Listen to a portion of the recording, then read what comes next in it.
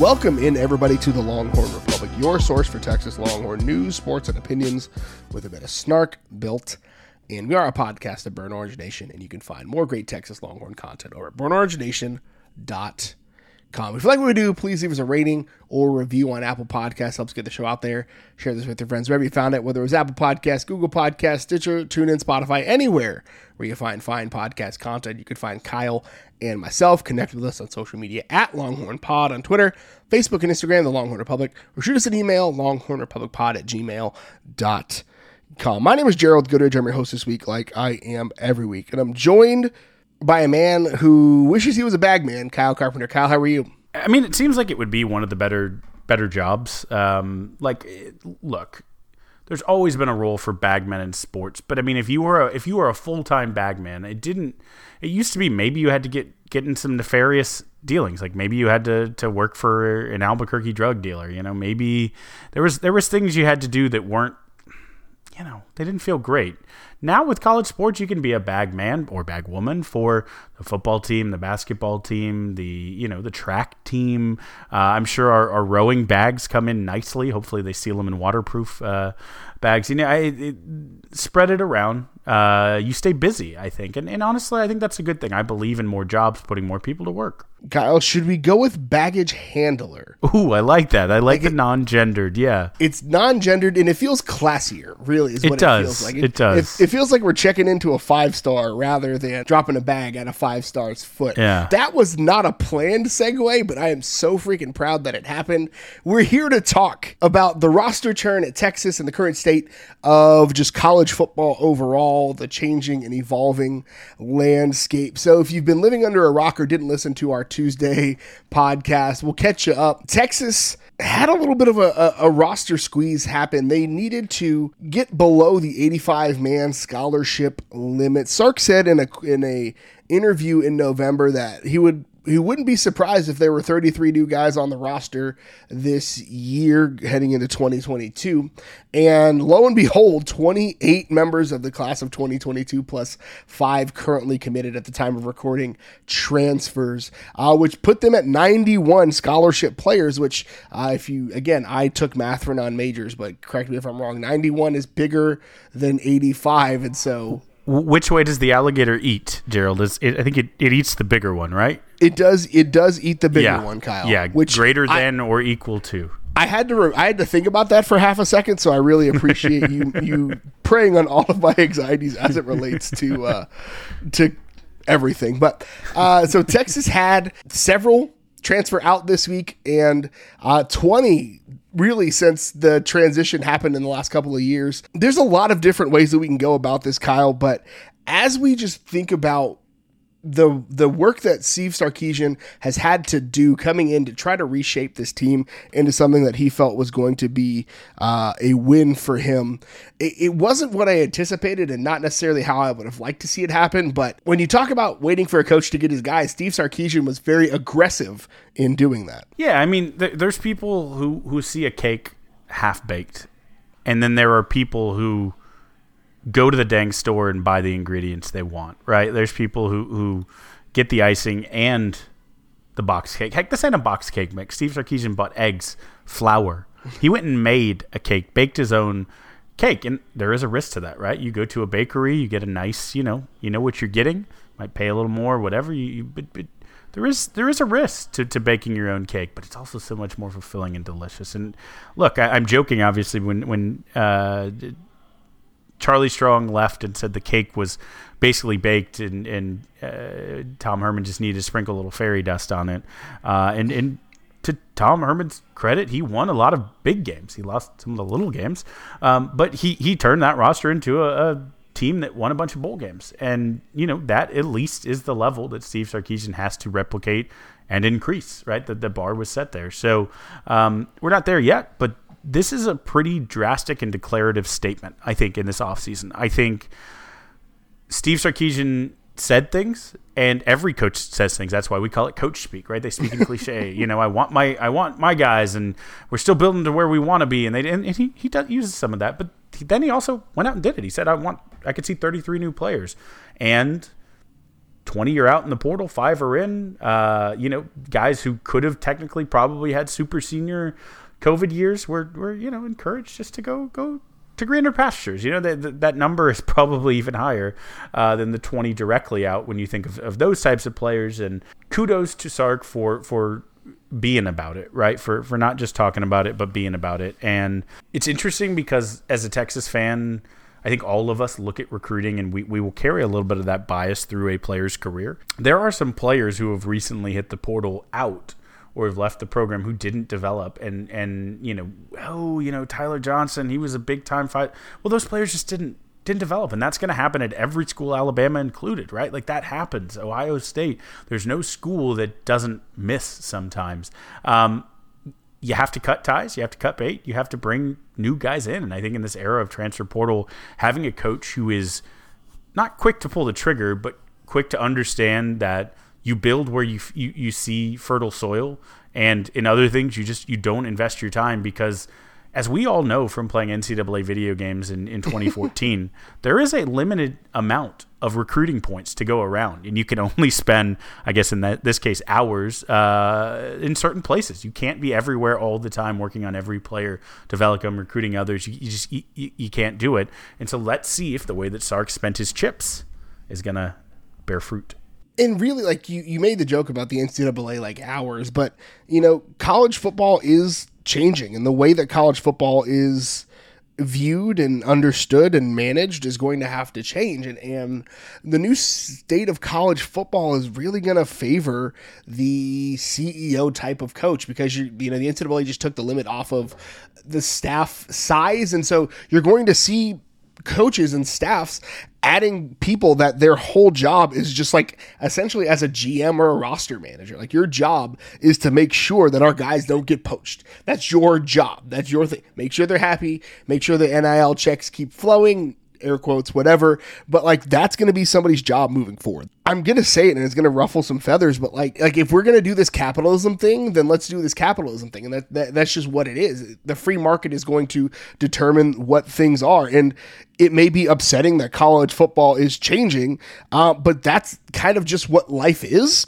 And we've got to deal with that. We've got to be okay with the change. If we're going to adopt this system and be okay with the system, then we've got to just deal with it. And again, somebody's going to be mad at me for saying that, but whatever, I don't necessarily care all that much. For Texas specifically, Texas needing to get in its bag, and there are, again, this is all speculation, but numbers floating around there about what Texas did to bring Quinn Ewers into the fold and what Texas probably is going to have to do to land and hold on to some of these other guys. That's just going to be part of the system. And Texas boosters have long been the subject of ire from people, and rightfully so, because part of the issue at Texas is that there are too many chefs in the kitchen. And so Texas boosters having to put up or shut up is not necessarily a bad thing. Yeah, I mean, look, I don't know what Nike stock is trading at, but I know the WTI on West Texas crude is very, very strong right now. Oil money is good. So let's get. Well, the getting is good. We thankfully have a diversified alumni base. So Mr. Tito Beveridge, Mr. Dell, Mrs. Zellweger. We have Brene Brown, best-selling author, the absolute legend. We have some active and generous big money donors. So I believe the saying is put your money where your mouth is, and make Texas great again. Let's get there. An interesting thought exercise, Gerald, when I was thinking about the outs and the ins, some of these have happened so long ago that I kind of forgot, and I grouped them by positions. And when you look at where Sark did the carving, it is a little bit interesting. And some of it I think is roster construction. Some of it I think is purely talent deficiency in areas that Sark, sees certain characteristics as being vital. Those could also overlap quite a bit. Absolutely. The other thing is, and we alluded to this a couple weeks ago and said we would go into it a bit, but it's a bit unfair right now because we've had a glut of recent players who've entered the transfer portal. So obviously they don't have teams yet. They've entered this week. So if you pull them out, it makes the numbers a little bit more fair. But without it, it's 14 players in the portal have not found schools. 8 have. So if you go to just the original before this week, I guess, 6 have entered the portal and have not found a team. Some of them since Thanksgiving. We have 8 players who have transferred from Texas schools, or from UT to other schools. I think all of them except one were to other schools in Texas, which is kind of the pattern. We've seen that in the past. But the kind of crazier thing when you think about it is 2 have gone down a level, dropped from what was the old Division I FCS.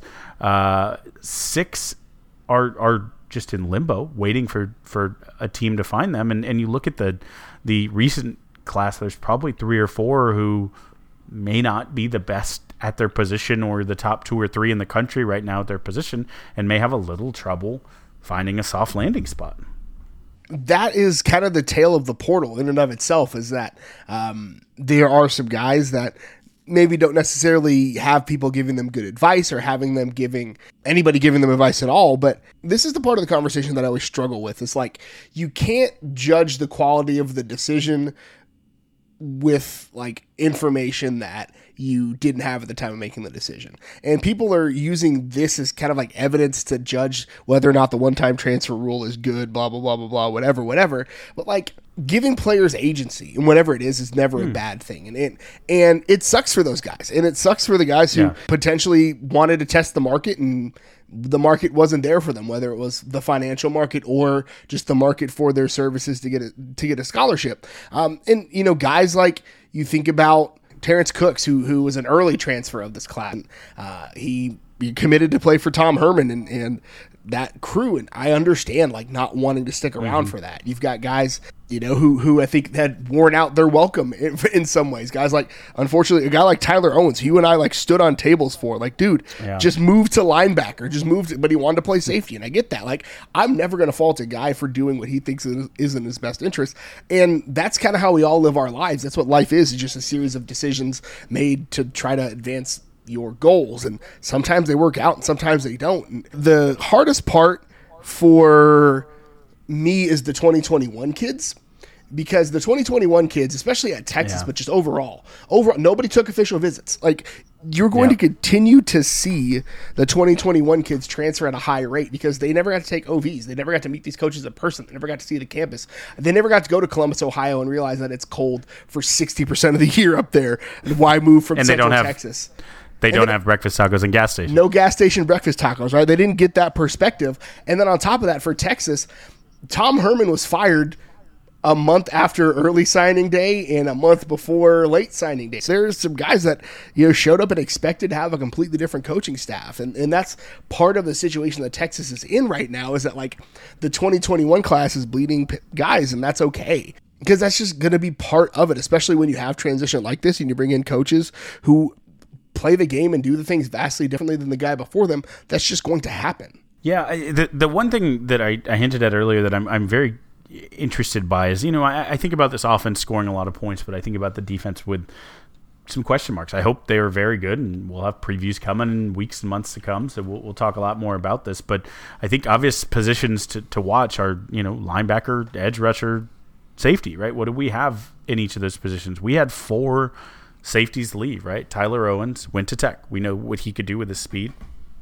BJ Foster, who was a starter last year, is one of those players who dropped down a level. He's going to Sam Houston. I think that's probably a bit of an indictment on an area where we saw like didn't make tackles on long runs and let them turn into long runs into touchdown runs. Missed some big passing plays over the top, right? And that's a safety position. That's tough when you're starting safety, a guy who basically came in as a freshman and got a little bit worse every year. And that's no knock on him. I know there was big expectations and some injuries and those things, but you know, I think it's a little bit indicative, right? That's, and then your other 2 safeties, Marcus Caldwell, a guy who originally decommitted from Oregon, and you know, some people thought might have a good future here. And then Chris Adamora, a guy who, you know, people have been huge on his impact and potential in their season previews in years past, so that he could be a breakout guy. I mean, he's a name that's floated around a lot. Neither of those 2 players at safety have found anywhere. So you have a guy who went to Tech, who's still very raw, and a guy who dropped down to Sam Houston, then 2 players who, you know, it's been 5 months now, right? Since the beginning of December, haven't found a landing spot. So that's kind of interesting when we think about safety being a question mark. But then linebacker to me is almost even bigger, right? You have such a glaring need. You had Luke Brockermeyer as the guy, and maybe that's why a couple of these guys transferred. But when you have a walk-on, and no shots at Luke, but a walk-on playing, and you just don't have, when Overshown gets hurt, you don't have these options of guys to come in. And then you see Dele Adeoye, who, again, it's been November when he entered it. Marcus Tillman, it's been the 3rd of December when he entered the portal. Neither of them have found anyone. Jaden Hullaby just announced, I don't even think he's in the tracker yet, but just announced he's a linebacker, kind of played running back in the offseason. You mentioned Terrence Cooks, but there's 4 linebackers and 4 safeties right there, positions where if these players, if the defensive staff thought they were good enough or thought they were their kind of guys or their skill set matched what they were looking for, you have to think they would have gotten a different exit interview, and some of these players would have been sticking around to fight for spots. We can look back at some others, like some of the late stage Tom Herman transfers also absolutely sucked. You have guys in positions of need playing well at like Georgia Tech and Utah State that Texas would have loved to have in this group. But when we think about this, it's going to be an ever-evolving situation for Texas, and I think we're going to see more and more of this. And I said into my Bang the Drum on Tuesday, but like Texas is in a unique position where they can prove to the world that Texas as an institution, Texas boosters, are who they claim to be and who they want to be, and they're not just jaw-jacking with their buddies at the country club. They're actually wanting to see Texas be successful and not just talk about the check that they wrote, but talk about the impact that it had. And that's going to be a continuing narrative to draw, at least until the NCAA steps in and does its job, which is a really big ask for the NCAA. It absolutely is, and we'll see how long this period of uncertainty lasts before something. I don't know that their first try is going to make things better and not worse, but we'll see what happens. But for the moment, again, I'll just quickly run through the rest of the list for listeners who maybe haven't brushed up in a while. Obviously, the defensive linemen were all recent. ABR Thomas and Myron Warren were this week, but receiver, we had some recent ones in Cavante Dixon and Dejon Harrison, but don't forget, and Marcus Washington, all 3 this week plus, basically. But also, Alvonte Woodard was another player who had a while to find a landing spot, ended up at Sam Houston with BJ Foster. Josh Moore, a player who high potential, ended up at SMU. Don't know that his story is done being written, but it seems like Texas has brought in guys who replaced both he and Washington's production. Jared Wiley is a player at TCU who might be very productive, but I think the ceiling was there, the expectation was there, and it just never materialized the way they thought it would. And then again, you have Jatavian Sanders breathing down his neck. You just brought in Billingsley. You have, Gunnar Helm looking good. So it may have just been competition based at that position. And then 2 linemen. You never want to lose linemen right now, but Tyler Johnson, who had all the expectation, all the credentials, but just never put it together on the field. Rafidi Grumai, I know Gerald loved him, but a guy who hasn't found a home. Johnson's at U of H, but Grumai, again, is a December kid. December 6th has not found a soft landing spot. And then Casey Thompson, Nebraska, obviously. And our boy, Bushevsky, it looked like Pearson came in and just said, I am Pro Kick Australia's Texas punter.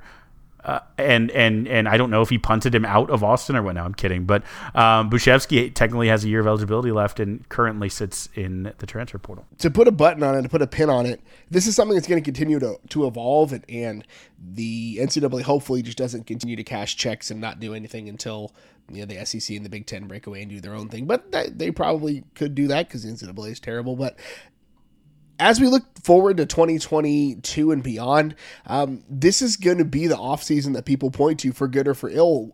That's going to tell the story of the Steve Sarkisian era at Texas. And we're hoping and we're believing that it's going to be for good. We'll obviously talk more about that over the summer. We'll do our positional previews. We'll do our opponent previews. We'll do our Texas preview. We're going to have Mike Roach on soon to talk a bit of recruiting, a bit of transfer portal stuff. But this is going to be an ever-evolving and ever-continuing conversation as college football faces a continued opportunity to change and adapt and grow with the times. All right, Gerald, let's now take a look at the world through burnt orange lenses, though we haven't already, and whip around some Longhorn adjacent news. Gerald, there's a new Texas art, Texas image, Texas item for people to be split over. Sometimes it's the jerseys. Sometimes it is alternates. Sometimes it is the size of a Longhorn, the shade of an orange. Texas fans are particular. I'll put it that way. And there was a long-standing competition for this this piece of art. I'm of course talking about the new court at the new Moody Pavilion. So, Gerald, what were your thoughts when you saw the new rendering? I understand people that are frustrated that Texas did a competition for this and then basically didn't pick anything that they put out there in the competition for the designs in a substantive way. But you and I have long been we try to be fairly progressive with our views at the University of Texas and college football in and of itself, college athletics in and of itself. But you and I are also woefully and painfully in the let's not change it, if it ain't broke, don't fix it camp when it comes to design and uniforms and things like that. My wife does most of the decorating in our house, but it's very simple. It's very clean. It's very chill colors. There's enough energy in my house with my 5, 2, and 1 year old or 6 month old that I don't need the colors to add any energy. But for me, I'm fine with it. I think the burnt orange, they're finally getting actual burnt orange on Texas things, which is nice. And honestly, I liked having the state of Texas outline at the center court. I think that's the one thing I am going to miss at the Moody Center. But you give me a clean, simple design, and I'm going to give you a thumbs up 10 times out of 10. Yeah, Gerald, how do you feel about mixing black and burnt orange? Other than the starter jacket that this random guy from San Marcos tweeted at me, I've never seen a good example of it. And again, maybe that's just because I'm the guy who, I have 3 suits. I have a navy suit, I have a dark gray suit, and I have a lighter gray suit. I said 4 suits, and a black suit. And I don't wear the black suit other than weddings and funerals, right? To work when I need to wear a suit, which I don't have to do very often anymore, praise the Lord. It's the navy suit, the dark gray suit, or the slightly lighter gray suit. Maybe I'm not adventurous enough, but that's just not for me. I get it. No, it's interesting, right? Because I kind of hoped they would do the image of Coach Bo's face on the court. That was a popular Photoshop. There were actually some really interesting ones, some good ones, the Austin City skyline. But here's the thing I go, and I loved all of those. I loved seeing them. Here's the thing I go back to, right? That's a Charlie Strongism of calling A&M a gadget program, right? That's a thing that smaller schools that have something else next to their name have to do, right? You have to have a cool court. My court needs to have the scales of a horned toad on it, right? No, we don't need to put the bristles of a longhorn's coat on our floor. I need to have a blue field.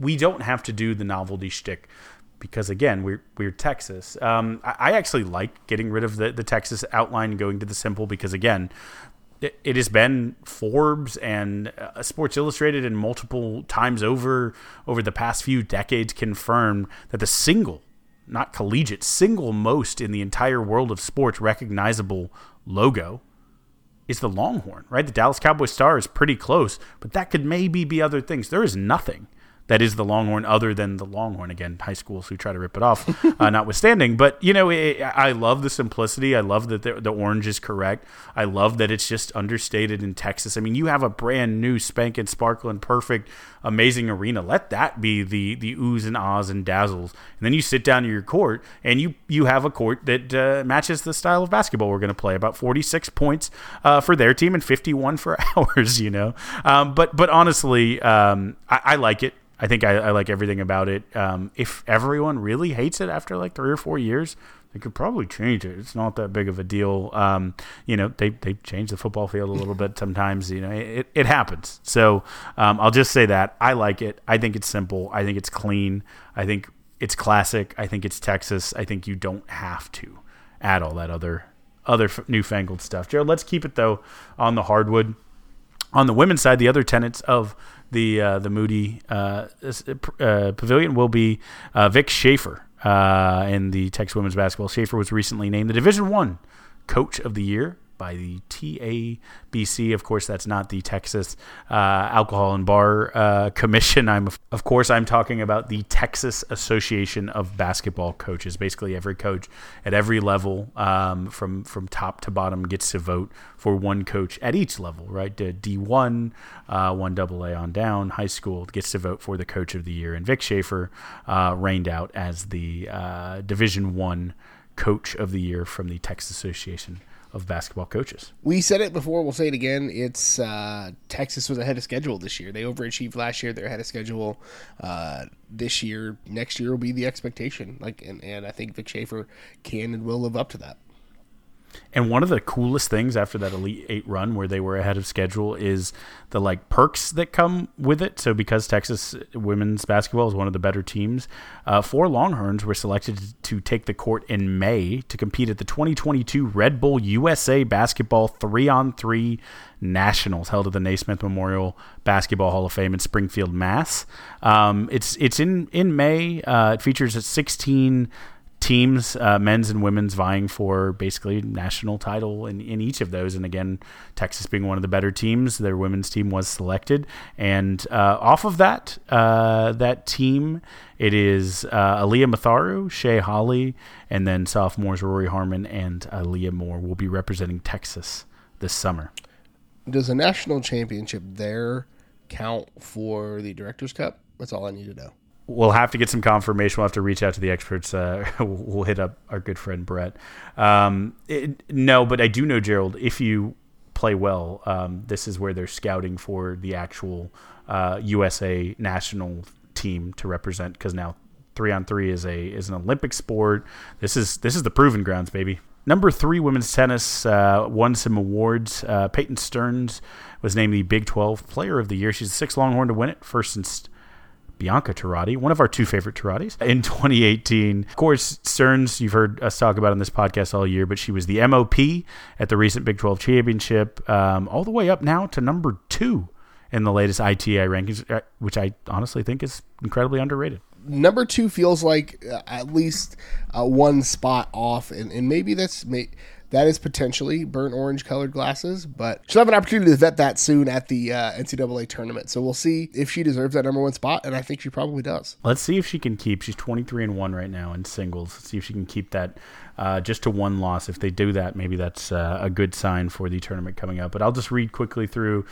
First team All Big 12 was, of course, Stearns and Sabina Zainalova. First team doubles was Stearns and Laura Zamaripa. Second team singles, Charlotte Shavatipon and Kylie Collins. And then the double of those 2 women was second team doubles as well. And Sabina Zainalova was first team all freshman.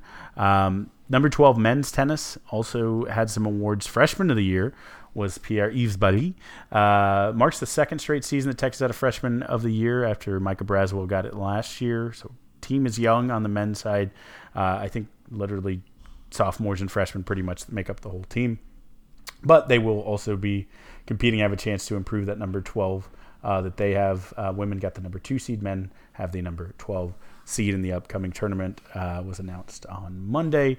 I believe on this one, not quite as many, but they did have 2 first teamers. Micah Braswell in singles, CMR, Cleve Harper in doubles. Second teamers was I think we're going to call him PYB is going to be the acronym for Feels good to me.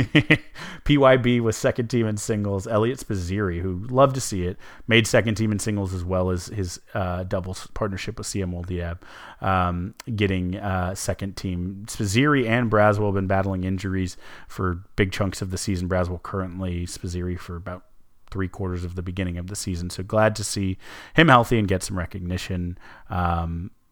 Again, both will be hosting an Austin Regional for the men's and women's coming up this week. One, I'm glad that you got the tennis read this week and not me, because it's always fun, and I feel like we pronounce them different every time, but maybe it's a running gag. Who knows? You'll never know. But I think both of these teams have a shot to make a run in the NCAA tournament. I mean, Texas, the ladies being able to host the regional goes quite a long way. They've got a tough regional, but I think they've got an opportunity to make a deep run. The men, the regular season didn't end the way that they'd like it to, but they've got opportunities and they've got the ability to make a deep run. We've seen it happen. A team gets hot at the right time and they can get things rolling. All it takes is a couple of big wins and you start to feel yourself a little bit, especially in a sport like tennis where so much of it is just you versus the person on the other side of the net. If you've got 4 members of your team walking around feeling like they're the biggest, baddest one at the tennis center that day, you can go on a little bit of a run. Yeah, I love it. Let's keep it country club, Gerald. In swimming, we had this week the qualifiers for the 2022 FINA World Championships going on.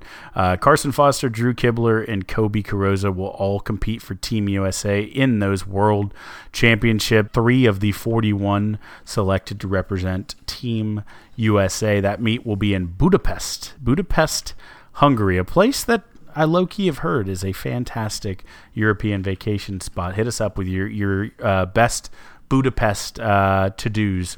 That'll be June 18th through July 3rd. I was going to make a joke about Budapest and then I couldn't come up with it. But Texas Swimming and Diving head coaches, Eddie Reese and Carol Captiani will actually be assistant coaches for that group. And so I am, again, Longhorns representing on the international stage. What starts here changes the world. Ooh, that's a great way to end that segment, and truly changing the world all the way in Hungary. So that was very bad Hungarian impression. Sorry to all our Hungarian listeners. I'm going to keep it moving. Gerald, what have you been watching on your giant screen? Let's talk a little Godzillatron. Things on opposite ends of the spectrum I've been watching this week. So I'll start with like the weirder one. HBO has added this British dark comedy called The Baby, which it's about a woman who very much does not want to have children. She goes away for a weekend and ends up accidentally adopting what is... They haven't said exactly what or who this baby is, but it's giving very much like Cursed Seed, Damien type vibes to it. And so it's a very, very dark comedy. So like don't... if you're not into like laughing at stuff that's like not funny, but it's presented in a funny way, then don't watch it. The other thing that I watched this week, so every Friday we do a family night, pizza night, movie night, as my son calls it, because he doesn't know how to shorten things because he's 5.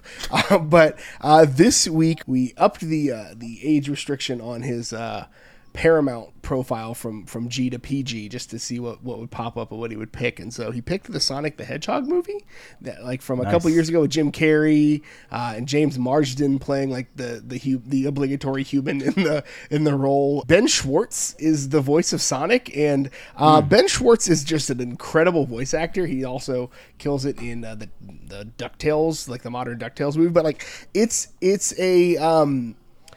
got some like some jokes that I'm glad they're going over my 5-year-old's head, but like it's cute in spots, it's funny in spots. He enjoyed it.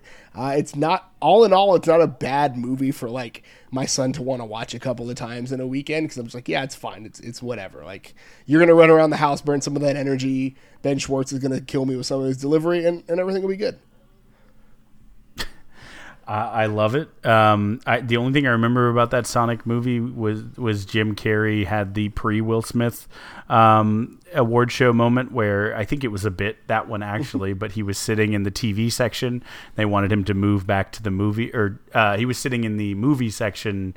He was not nominated, and he said, "But I have Sonic the Hedgehog coming out," as they escorted him to his actual seat, and he was shouting at the stage. But nonetheless, I watched 2 shows probably on the same end of the spectrum. I don't know, maybe slightly different, but I've been powering through Better Call Saul, as I've mentioned. I'm now through the 4th season? No, I'm through the 3rd season. I'm starting the 4th season. It got good somewhere around the end of the 2nd. It was solid. It got very good. 3rd season I thought was really strong, so I'm excited for the 4th season. I just started the first episode, so I'm going through that. I think there's 6 with the current 6th showing now. So I'm excited to be 2/3 of the way, almost caught up. But yeah, I also started to keep the European travel from our Budapest earlier. I have a London trip, ironically, on 4th of July coming up. It'll be my first time in London, and it's been arranged to have a tour of Highclere, which is the Downton Abbey castle.